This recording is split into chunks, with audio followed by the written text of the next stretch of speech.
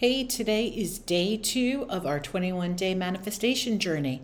So, if you've been working with us now, you know that you've got your journal, and yesterday you wrote down and recorded for evidence about 10 of your best, most famous manifestations that came to fruition. So I have to tell you, I received some really cool feedback about that, and so many people shared their amazing manifestations over the past few years.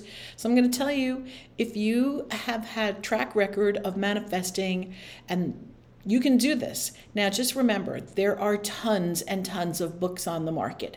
And if you need any assistance, email me and I can refer you to some books that are great for manifesting and all of that work. However, we do not need to overcomplicate manifesting because you didn't read any books to get what you wanted the first time around.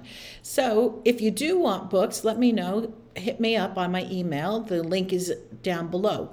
Well, what we're going to do today is we're going to actually start. So we're going to write down our manifestations that we wish to achieve in our journal. Now, there's no limit as to how many manifestations you are going to write.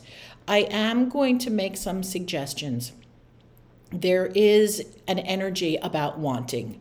So we would be best served to avoid saying, oh, I want XYZ, I want this, I want that.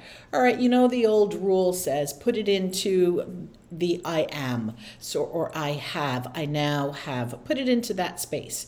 Write it in such a way that it is almost as if it has already happened. Well, that could be, I'm so grateful for my manifestation, or I'm so grateful that I have now manifested, put it into past tense. For example, a new home. I'm so happy and grateful for the manifestation of my new home by, and you know what? I'm cool with you putting down a date, by April of 2023.